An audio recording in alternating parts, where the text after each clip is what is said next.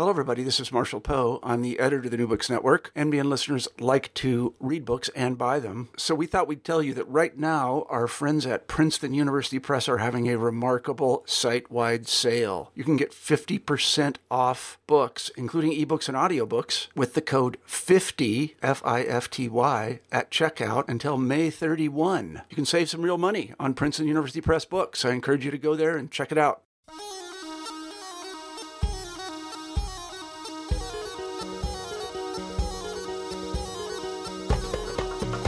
Hello, everybody, and welcome back to New Books in Middle East Studies. I'm James Dorsey, the host of the channel.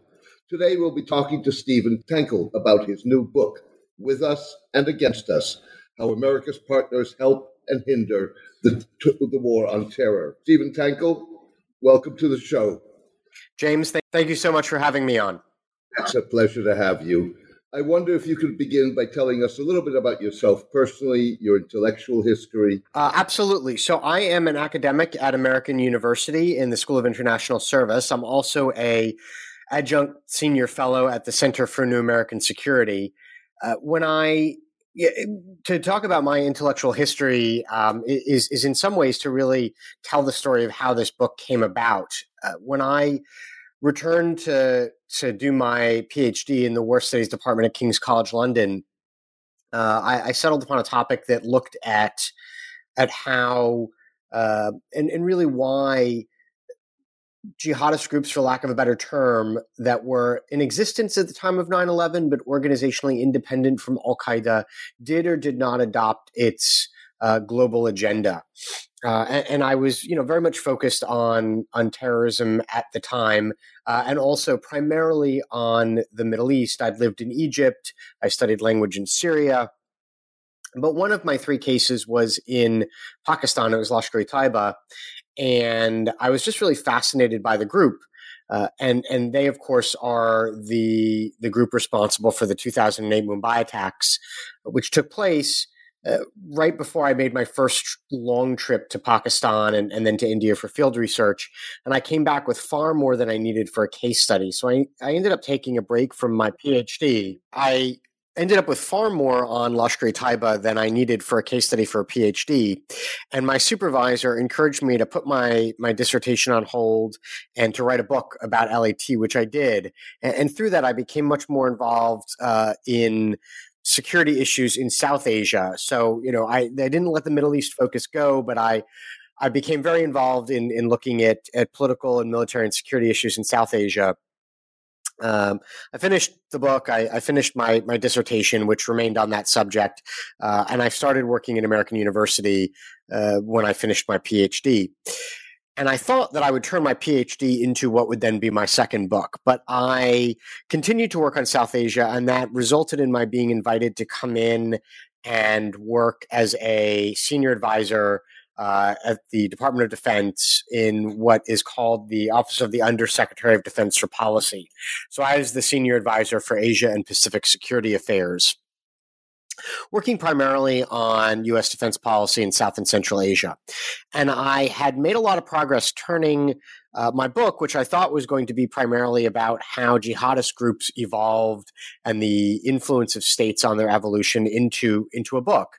But I came out from that experience much more, I wouldn't say interested, but aware of the importance of partner nations in how we pursue our security policies, especially in the counterterrorism space, and how some of these partners can be very, very difficult, how they can simultaneously help and hinder our efforts. And I thought that was both a more interesting question by 2015 when I came out of DoD, and a more important one from a policy perspective. So I had about 80% of my book done, and I called the editor-in-chief for Columbia University Press series on terrorism and insurgency, and I said, I'd like to start almost from scratch, and it's going to take me a couple more years to do it. And to his credit, it was Bruce Hoffman. He said, you should do what you think is going to be the best book you can write. And so, I'm still very much a terrorism person, but I've become much more interested recently in counterterrorism, in security assistance and cooperation with other countries, in the changing nature of alliances and partnerships themselves, and what the United States can do to get more out of some of its partners. And that's really at the heart of the book that I've written. And I think, very much the title gives it away: With Us and Against Us, How Partner Nations Help and Hinder the War on Terror. The idea that a lot of America's critical partners, in this case, in terms of counterterrorism, are simultaneously helpful and hurtful.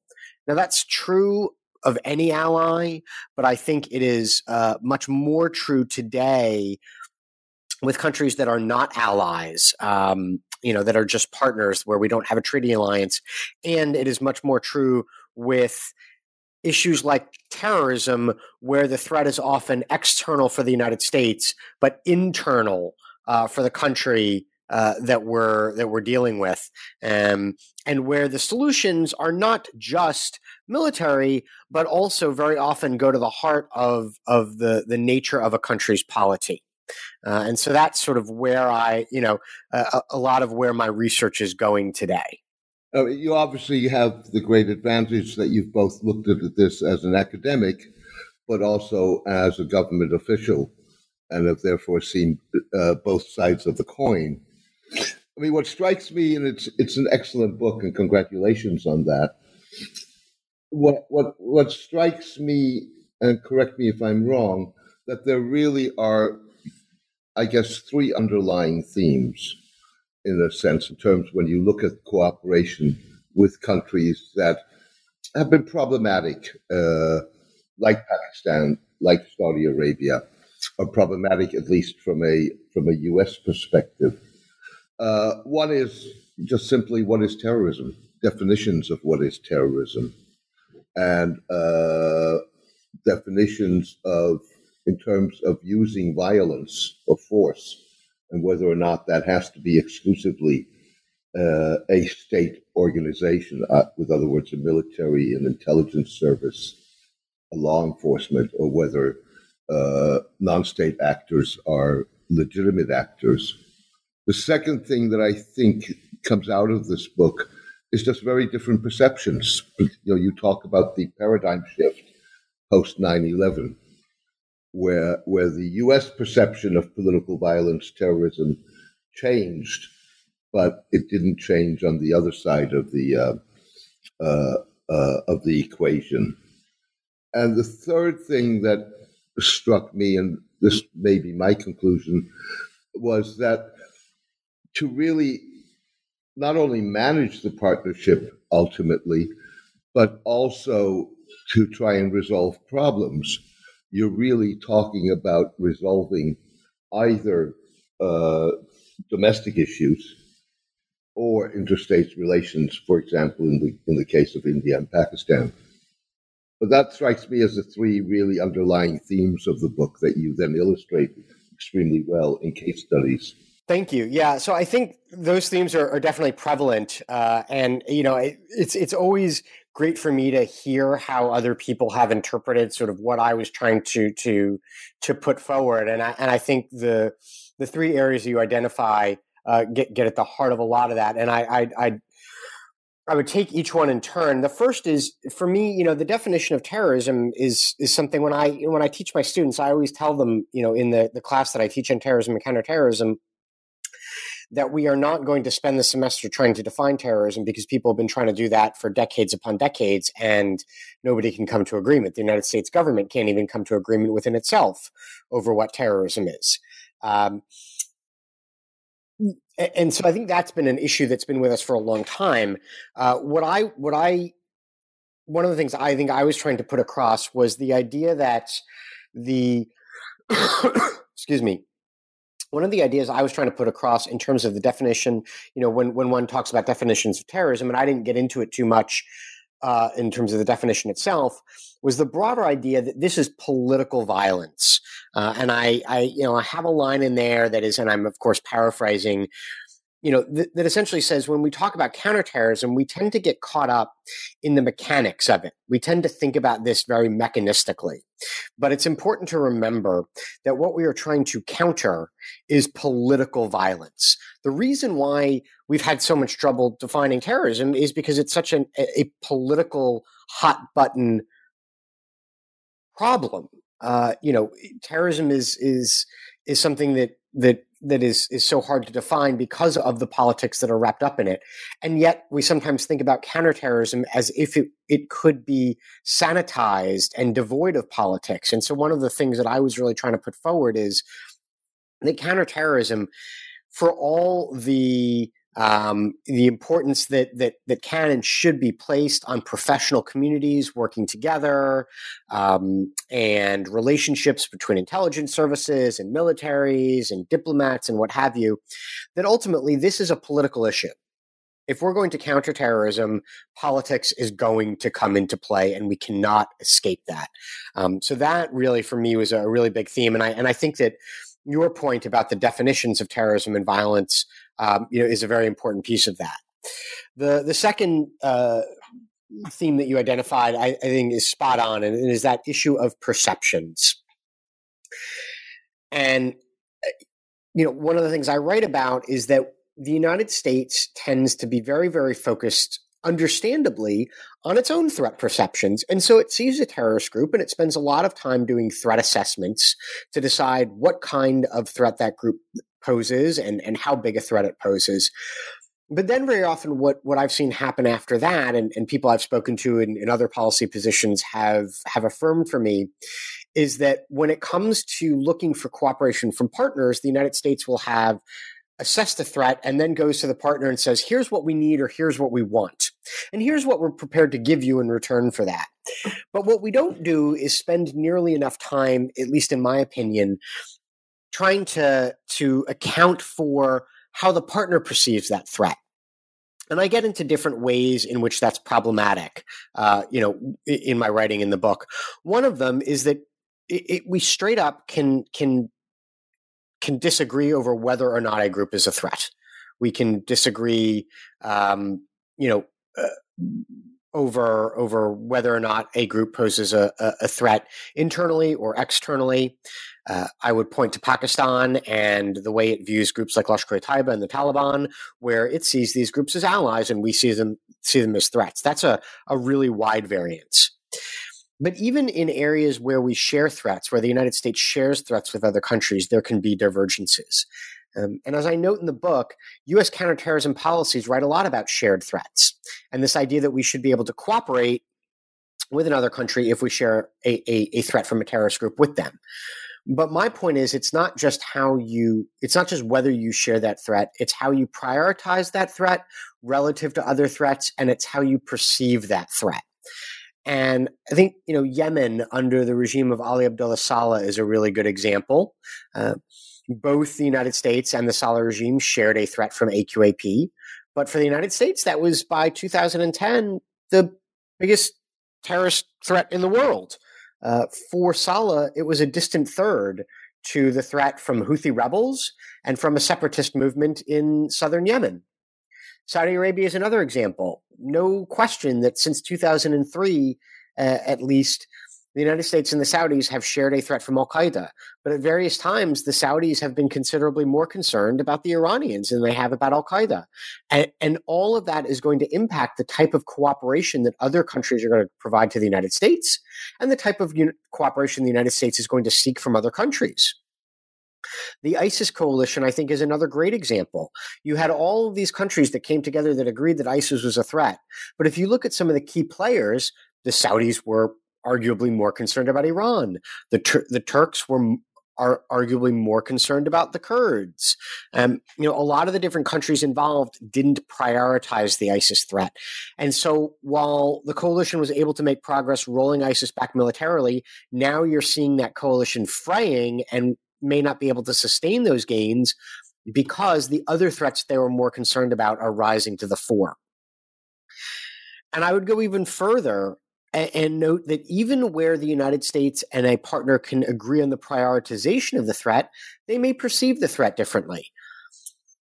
This is a podcast on new books in the Middle East. Egypt, arguably one of the key players in the Middle East, and a critical counterterrorism partner for the United States. The United States and the Egyptians can agree on the jihadist threat in terms of priorities. It's a top threat for them. It's a top threat for the United States. But for the United States, that threat does not include, at least from a policy perspective, the Muslim Brotherhood. And for the Egyptians, it most certainly does. And so they perceive that threat differently. And the way the Egyptians are going about counterterrorism, I would argue, is ultimately bad for them, and by extension, could potentially be bad for the United States. So even those threat perceptions are important. And I think your final point, about both the domestic and the international aspect is spot on. And that's something that's changed since 9/11. The United States is now both more interested in the domestic affairs of many countries and long-standing regional conflicts, like the conflict between India and Pakistan, or the conflict, even the although it doesn't rise to the same level, the conflict between Saudi and Iran, or the competition between Saudi and Iran. All of these now have greater bearing on the cooperation that the United States can get from other countries and how other countries are going to behave vis-a-vis terrorist threats. And that's real difficult because the United States is now asking more of its partners than it ever has in the past when it comes to counterterrorism. And I think one of the challenges for the United States is recognizing where it's going to be able to get useful cooperation that is sustainable, and where it's not, and where it's going to have to be pragmatic, and maybe sort of take half a loaf of bread rather than hoping for the whole loaf. And for me, optimizing cooperation where it's good, mitigating it where it's bad, knowing where, because of domestic politics or because of a longstanding regional conflict, you're not going to be able to get the kind of cooperation you want, and then getting the most out of the trade space in between where cooperation is good and where it's not good, begins with knowing what to expect from partner nations. And so that for me was really the critical question that I was trying to answer.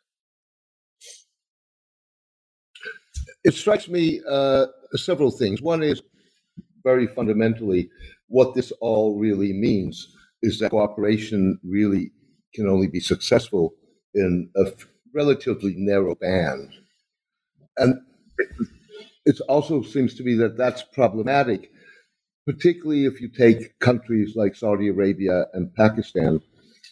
Saudi Arabia, which has long had as its basic ideology and social and cultural and religious system a very ultra-conservative, austere interpretation of Islam, even though that is changing.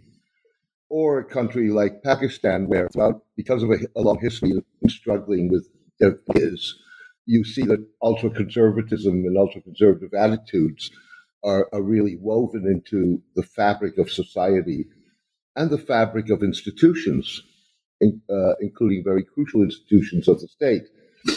And while ultra-conservatism is not, by definition, violent, it often does create this environment of intolerance, of maybe even supremacism, and therefore, potentially, when several things come together, becomes a breeding ground. So that, in a sense, I think, also complicates the whole issue of counterterrorism, and narrows the band in which you can cooperate. The other thing is also that, in a lot of these states, Turkey, Egypt, Saudi Arabia, Pakistan, for the longest period of time, they definitely wanted to cooperate with the United States, wanted close relationships with the United States, and yet a popular sense of anti-Americanism was also something that was very convenient for them, and they used that in terms of legitimizing their regimes.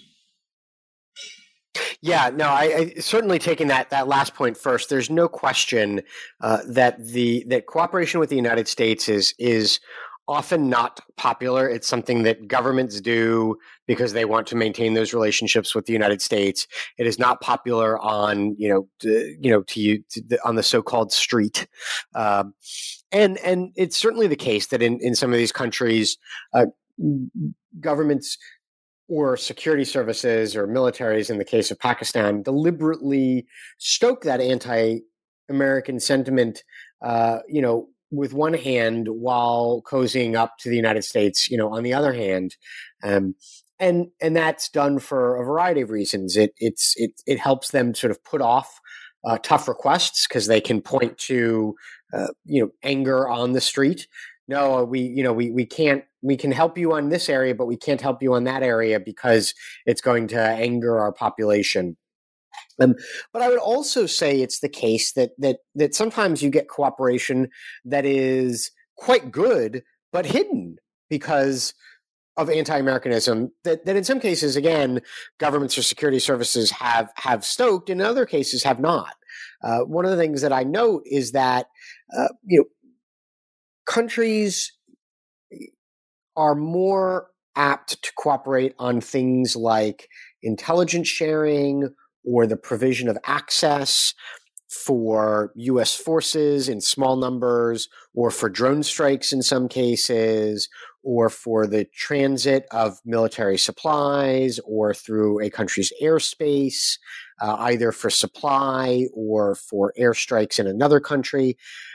They're more prone to cooperate in those areas of access or in intelligence cooperation, or on things like rendition, which is the extrajudicial transfer of prisoners, or access to detainees, for several reasons. One, and this goes to your point about that, that anti-Americanism that often exists in the population. Some of these things are just easier to conceal than other areas of cooperation. It's very hard to conceal conducting counterterrorism operations, by law enforcement or the military. If you're the partner in question, right? That's hard to hide. It's very hard to hide joining a regional coalition. But it's much easier to hide intelligence cooperation. Pakistan tried to hide its provision of access for drone strikes. It tried to hide the fact that it was providing a base to the United States for drones until almost, a decade after 9/11. The Saudis were very quiet about their provision of a base for drones. They are not advertising the intelligence cooperation they do with the United States. None of these countries are talking a lot about their participation in rendition. So these are all things that are easier to conceal. They are also things that are more in line with traditional bilateral cooperation. You can sign deals for access. Intelligence services can have a long history of working with one another. You can, when you're cooperating on detainees, it's very easy to have a quid pro quo. I've done rendition and provided this guy to you, and you've provided somebody to me, which is why the United States was able to, cooperate on rendition with Syria up until about 2005. All of these things are more tactical. They are more transactional. And so they lend themselves to cooperation, even in areas where threat perceptions aren't necessarily as strong. They are the areas where U.S. instruments of statecraft, including the allure of that relationship that you were speaking about, has the most value. But of course, right, as you noted, that's not as wide a band of cooperation as the United States is going to want in many cases. I'm not sure I would say that cooperation is always confined to narrow bands with these countries. But what I would say is that very often what you get is a positive band of cooperation and a negative band where a country is engaging in behavior that is distinctly unhelpful. So Saudi Arabia, I would say the Band of Cooperation on Intelligence and Access and Saudi's commitment to policing its own territory, at least after 2003, which is when Al-Qaeda began launching attacks in the kingdom, all of that has been quite robust. I don't think that has been narrow by any means. But unfortunately, while Saudi cooperation in terms of domestic counterterrorism operations, to include even efforts to combat terrorist financing, which, although still far from perfect, are much more robust now than they were 15, 16 years ago, and intelligence cooperation, all of that, there's been quite a lot there, really, over the last decade and a half.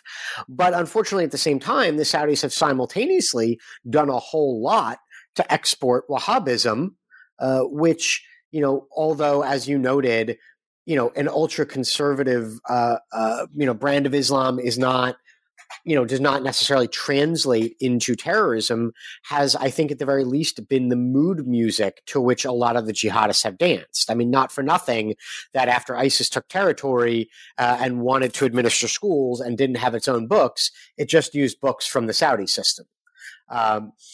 So the Saudis have been exporting, Wahhabism for decades. They have, been encouraging people to go fight on foreign fronts for decades, and more recently, they've been engaged in, an intervention in Yemen, which arguably makes the fight against AQAP more difficult, although recent reports suggest AQAP, Al-Qaeda in the Arabian Peninsula, for those not familiar with the acronym, haven't necessarily been able to take advantage of the conflict as much as some of us had feared. So, I would say that sometimes you do get these narrow bands of cooperation, but sometimes what one gets is broad cooperation in one area but also really broad bad behavior in other areas. Sorry. I think what I meant with a narrow band, absolutely true. There is cooperation, and the Saudis have kicked in once it really became a threat to them with the Al-Qaeda attacks in 2003, 2004. But the question that is in my mind is to what degree that cooperation in some ways is fundamentally countered and maybe even neutralized by the broader issues. So you look at Egypt, where there is actual agreement on the priority of what's going on in the Sinai, for example. But overall policy in Egypt, the degree of repression, the inability to deliver economically and socially, it creates an environment in which you may get a generation that has nothing more to lose. In Syria and Yemen, you have generations that are going to grow up hating, whether it's the Saudis or in the case of the Syrians, probably the rest of the world. Or you get situations like you had going back to the early 1990s in Saudi Arabia, where when you had U.S. troops there, they hired militant Islamic scholars to acculturalize U.S. soldiers, converted larger numbers of them to Islam, and then tried to dispatch them to Bosnia to fight with the Bosnian Muslims against the Serbs. So, with other words, what you do with one hand, in some ways, gets destroyed by the other hand. Yeah, I think that's 100% correct, and that is the paradox of these partnerships. And again, I go back to that idea that all allies are helpful in some ways and hurtful in others, but it is just so much more exaggerated when the United States is dealing with countries that, quite frankly, it has very little in common with, in many respects. Some of these countries are longstanding partners because they've been important for security reasons. Saudi Arabia is one of them. Egypt is another. Others are countries with whom the United States has formed partnerships almost exclusively for the purposes of counterterrorism. The United States had no security relationship with Yemen before 9/11. It had people there investigating the USS Cole attack, but it didn't have a real security relationship. It didn't have a real security relationship with Algeria or with Mali, which are other countries that I write about in the book. And it formed those for the purposes of countering terrorism. And with these types of countries, I think you're absolutely right that much of what is done good on one side is undone on the other. And that's really, like I said, I mean, the title gives it away, with us and against us, how partners help and hinder. And it is this idea that many of these partners, or many of these partnerships are paradoxical. And then the key becomes recognizing that, but also moving beyond it to say, okay, well, if that's the case, what can we expect? And how could we make the most of these partnerships, recognizing that they are never going to be as good as the United States wants them to. And I think that's also important, is to recognize that these partnerships are never going to be perfect. It is always going to be a case of just trying to get to as good as it gets. But that means you have to know what as good as it gets is, and that requires answering the question, what can we expect from them?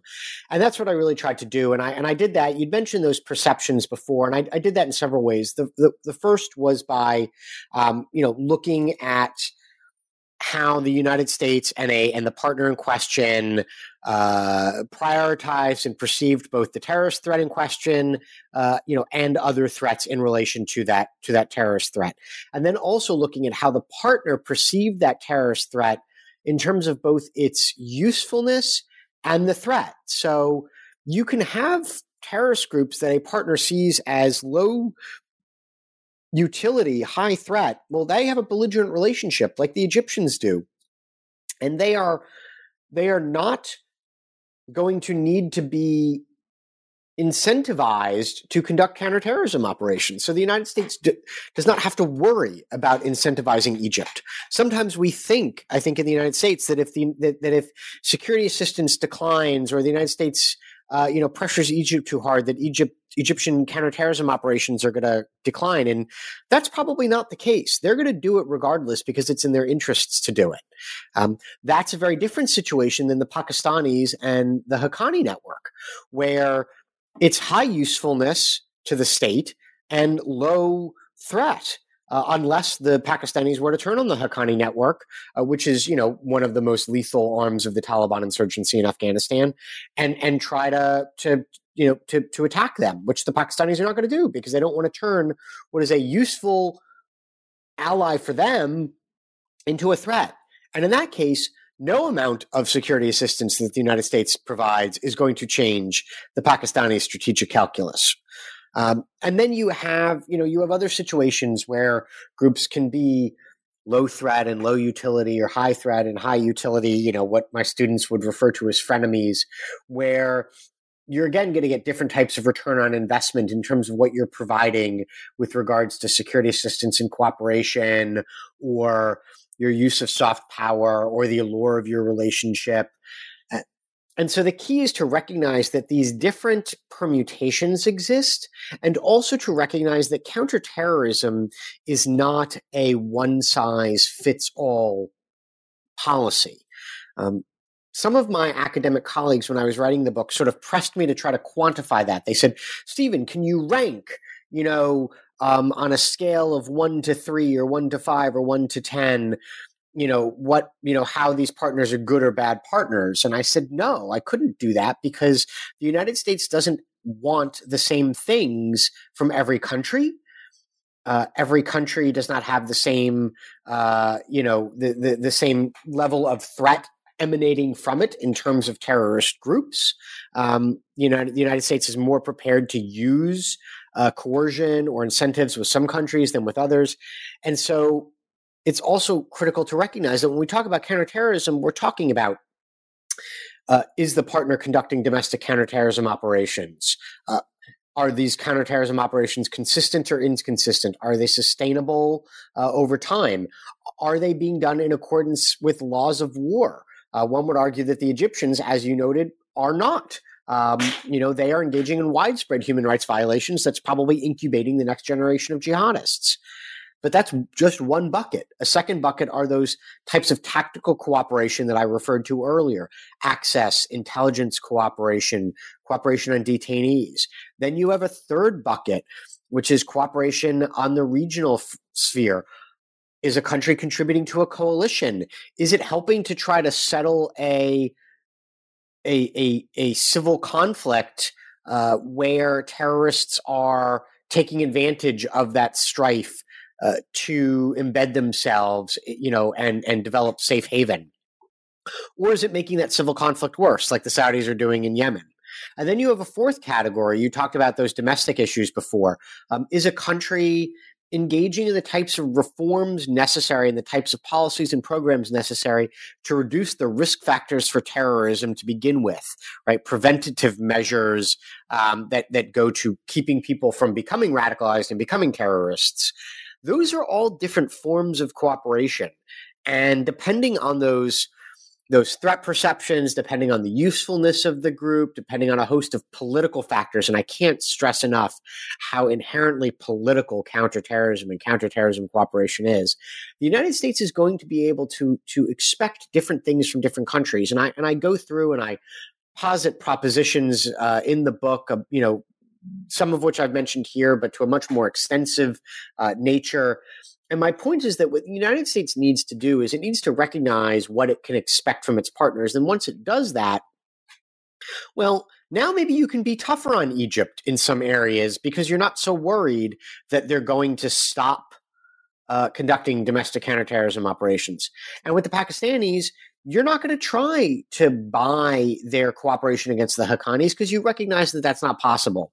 And so you're not going to waste billions of dollars and years trying to do that and build up expectations only to have them dashed and contribute to bitterness in the relationship because you've assessed at the outset that that's not going to happen.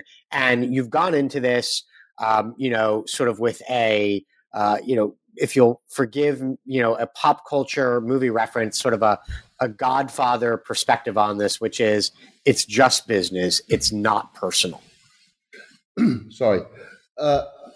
You obviously, and you've seen this in practical experience, governments basically have a field of tension, or the United States in this case, in terms of its broader policies, its broader values, and simply what is realistically possible in terms of achieving a specific goal.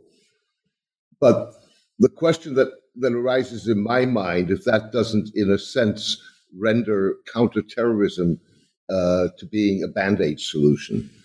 And what I mean by that is there's no doubt post-2003, 2004, Saudi Arabia and the United States agreed on the priority of Al-Qaeda. Al-Qaeda was a threat, and it needed to be neutralized, if not destroyed. Let's say they had succeeded. So Al-Qaeda had been wiped off the face of the earth. The problem would still exist. So at the same time, Saudi Arabia in the 1980s, 1990s was supporting groups like Sipah Sahaba, which were virulently anti-Shiite and attacking Shiites and Iranian targets. And until today, they are supporting a more violent offshoot of the group, Lashkar-e-Jhangvi, in Balochistan. And they've pumped enormous amounts of money into that. So, with other words, you saw, the Islamic State, which has been seriously weakened, but still is capable of launching all kinds of attacks. And so the question really arises whether counterterrorism is sort of like a firefighter. You put out this fire, but you're creating or potentially creating another fire, and so you keep on putting out these fires rather than trying to resolve a fundamental problem. Yeah, and I think there's strong awareness of that in the counterterrorism policy and practitioner community. That I think there's an understandable, and I think it's right, acceptance of the fact that you may never be able to get rid of the problem entirely. I think this idea that the United States can defeat terrorism and every terrorist group is, very wrong-headed. And the key is doing enough to keep U.S. citizens and, the United States safe and protect U.S. interests, and doing it in a way that also, contributes to the overall security and stability of the countries with whom the United States is partnering. Keeping in mind that the United States has, limited influence in some of these places, and, cannot, if the United States could have convinced a lot of countries to engage in political reform or to change their policies, it would have by now. But I think there's a recognition that this is not something that's ever going to be entirely defeated, but that we are probably too far to the side of putting out fires, as you say. Because even though the United States has not been attacked from abroad since 9/11, the problem has clearly grown and metastasized in many different ways in many different places, and you've got plenty of countries that are less stable now than they were before. And I think in terms of how the role that counterterrorism plays in that really depends in part on how one defines counterterrorism. And there's no agreement on that. For many people, I think counterterrorism has become this very Band-Aid oriented, mechanistic, thwart the plot, kill the bad guy, gather as much intel as you can. And those things are all important. Plots need to be thwarted, and sometimes bad guys need to be killed. And intelligence is absolutely critical. And there's a lot that we need to be doing on the protection side and hardening of physical infrastructure and things like that. But that's only going to keep the threat at bay. And in some places, that's probably the most that can be hoped for, because ultimately the host nation is the decider of what goes on in its territory. But I do believe that the United States can get more out of its partners. And I think part of that begins with recognizing that counterterrorism is fundamentally broader than we often think. And as part of this is recognizing its political nature, but part of it is also recognizing that it's not as though everything has become counterterrorism and counterterrorism has become everything. It is to say that a lot of policies and programs that didn't used to touch on counterterrorism objectives now do. Promoting rule of law is not a new thing. The United States was promoting rule of law decades ago. Now that has counterterrorism connotations. Seeking access isn't a new thing. The United States was seeking military access decades ago, but now it has counterterrorism connotations. And I think one of the areas where the United States has fallen short has been to put too much pressure on those more narrow, tactical, mechanistic areas of counterterrorism, in part because they are easier to achieve. I write that in the book. They are easier to achieve. But also in part because cooperation in these areas is viewed as more critical in a short-term, thwart the plot, kill the bad guy kind of way, right? And these things are easier to measure. Access is easier to measure. Body counts are easier to measure. But the United States has done that at the expense of longer-term objectives that you talk about, right? That the problem has not been ameliorated. And I don't think that the United States can change Saudi behavior or Pakistani behavior or Egyptian behavior, but it can try to push in the right directions. And too often, pushing in the right directions, I think, has given way to cooperating on areas where the United States can get cooperation, even if it doesn't need that cooperation as much as it thinks it does. And this goes to, I think, a culture of both expediency, because politicians serve 2 or 4 year terms, right? Or in the Senate, 6-year terms. And so you're looking for fast results, but also exaggerated threat perceptions on the US side, or at the very least, this idea that if it's a possible threat, then we have to treat it as an absolute threat, because nobody wants to take risks and potentially have something blow up on their watch. And so there's a preference for short-term, hard security solutions, even if the threat doesn't necessarily warrant it, if there is a threat. And I think we're seeing that with the potential, move to go from unarmed UAVs, unmanned aerial vehicles, or drones at the base in Niger, to arming those drones, right?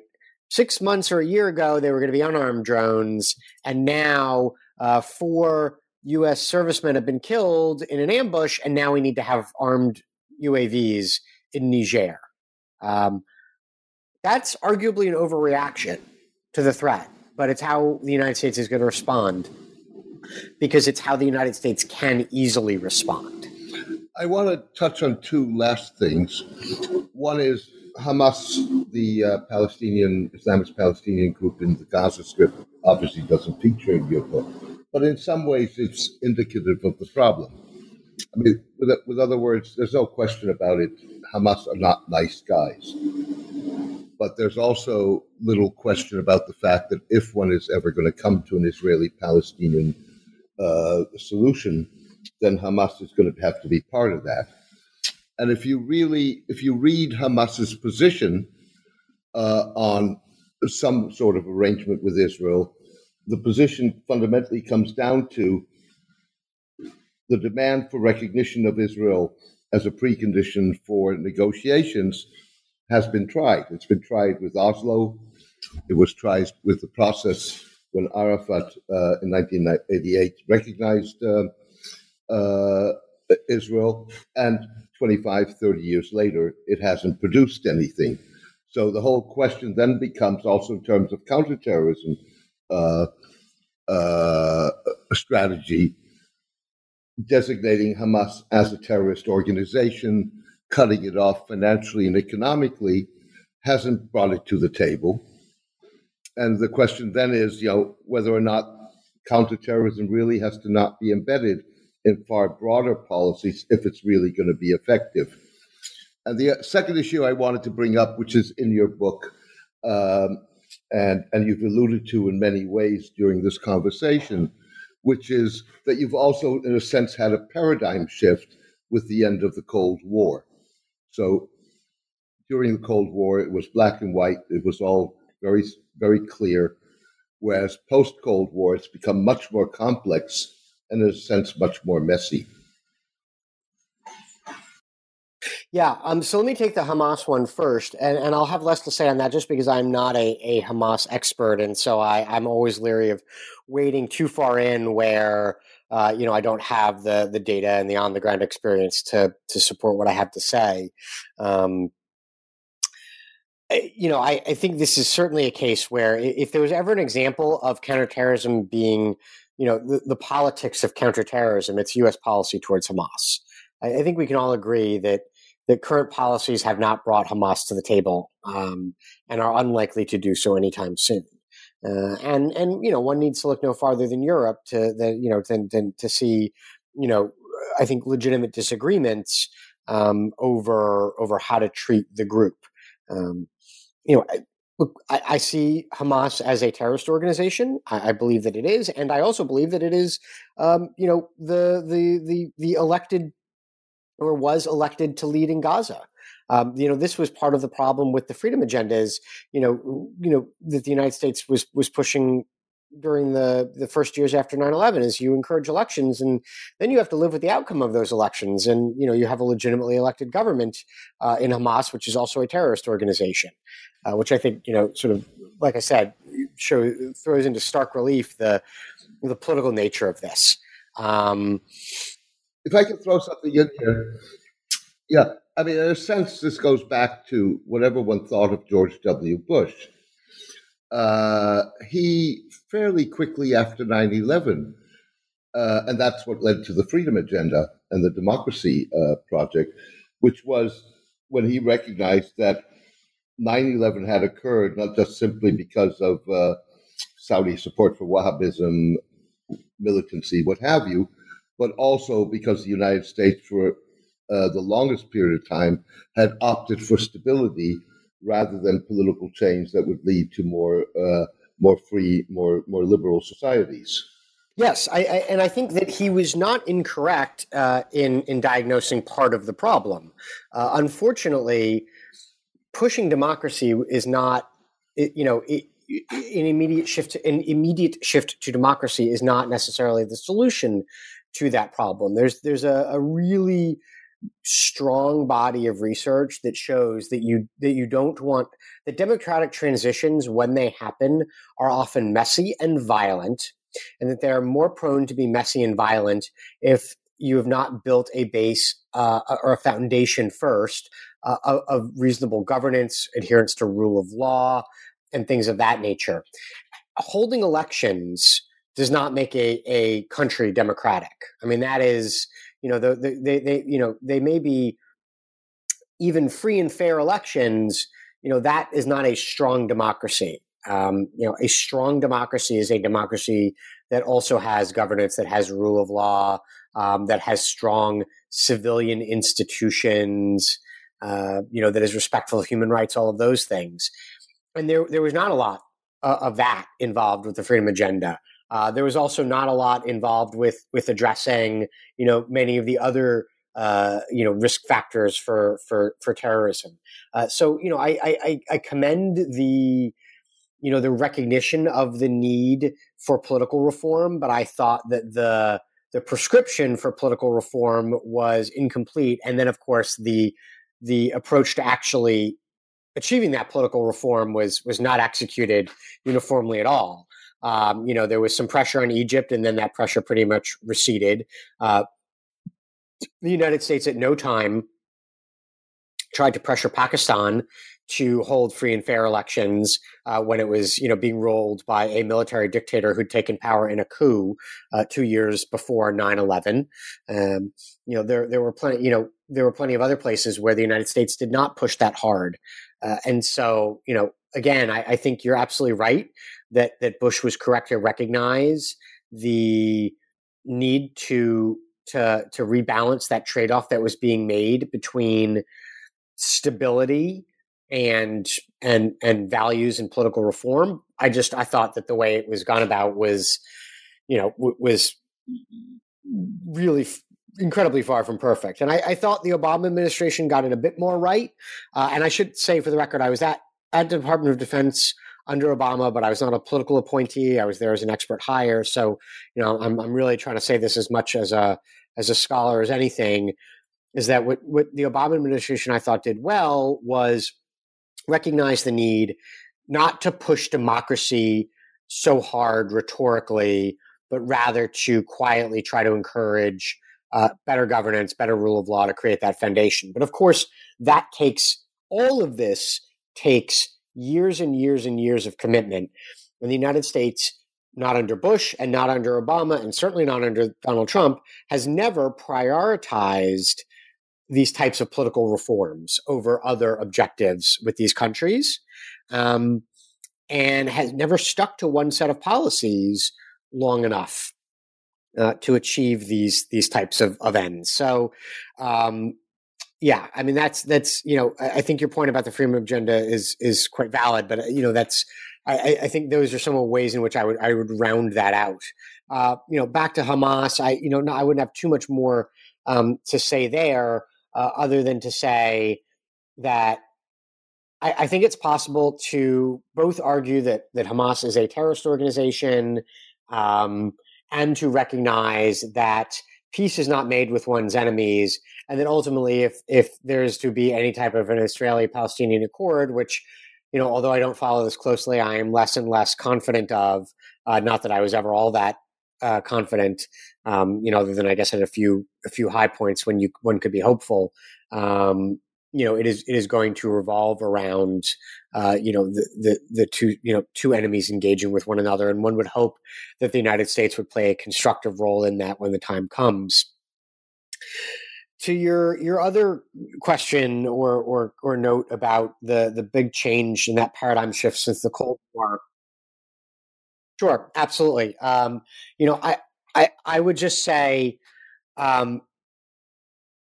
that there's no question that a lot of these countries recognize that a terrorist threat exists, but they perceive that threat differently. They often prioritize that threat differently than the United States has. After the Cold War ended, the United States was without a security paradigm. 9/11 provided one, but it provided one for the United States. It did not provide one for a lot of these other countries. They were reacting to the U.S. They continued to face many of the other threats, internal or external or both, that they had faced before.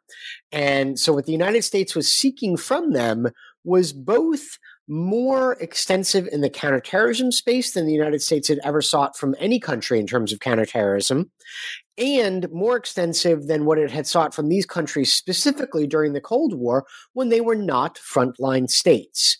Countries in Middle East, Africa, and South Asia, which are the case studies in the book. Egypt, Algeria, Yemen, Pakistan, Saudi Arabia, Mali, all of which we've talked about during the last hour.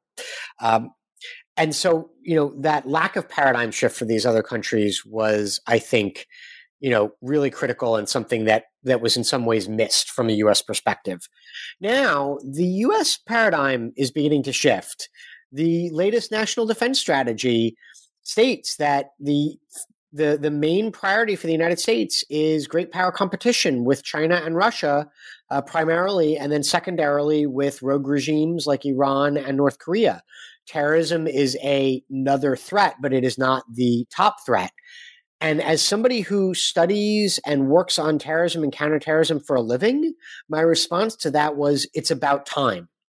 Counterterrorism should not be the defining feature of the U.S. security paradigm. It should not drive U.S. foreign policy. And I think this is an area where the United States actually can do less with more. But here I would say, if the United States is going to focus on great power competition, which it should, if it is going to focus on rogue regimes, which it should, it has not said it's going to focus on things like climate change, but it should, then that means that the United States is actually going to have to rely even more on its partners than it has in the past, which, I would argue, to make a bid for what I've said in the book, that the United States is going to need to adopt a partner-centric paradigm in terms of how it looks at counterterrorism cooperation to augment the threat-centric paradigm that it already has, right? It already looks at things from a threat perspective. It is going to have to start looking at things from the partner's perspective as well. It's going to have to understand its partners' perspectives, its partners' perceptions, its partners' priorities, if it is going to get more out of these partners, which the United States is going to have to do because it can't do CT on its own, and it's going to need to rely on other countries as much, if not more, going forward than it has up to this point. Stephen, your book is so rich that we could go on for another hour. And unfortunately, we've got about a minute and a half left. Thank you very much for this. Where are you going to go from now? What's your next project? Sure. Well, very briefly, and James, it's been great to talk with you about this. Very briefly, I've got a couple of new projects in the pipeline. One looks at how the United States could work more closely with its European allies and other Western allies on counterterrorism in places like Middle East, Africa, and South Asia, where I think the United States could learn a lot from how some of these countries go about viewing counterterrorism through more of a holistic, fragile states perspective. Another project that I've got in the works, looks at the changing nature of coalitions and how new threats like terrorism, but also new threats from climate change and other things are changing the ways in which the United States is going to need to cooperate with other countries. And I've got some other ideas in the works as well. But again, going back to where we started, I'm really enamored with some of these issues in terms of how threats have changed and how U.S. partner relations are changing in the process. Stephen, sounds like a great future for your research. I want to thank you for being on the show today. I really enjoyed it. Look forward to having you again on the show once your next book is out, and wish you all the best. Thank you very much for having me, James. It's been a real pleasure. The pleasure has been mine. Let me just turn off the recording.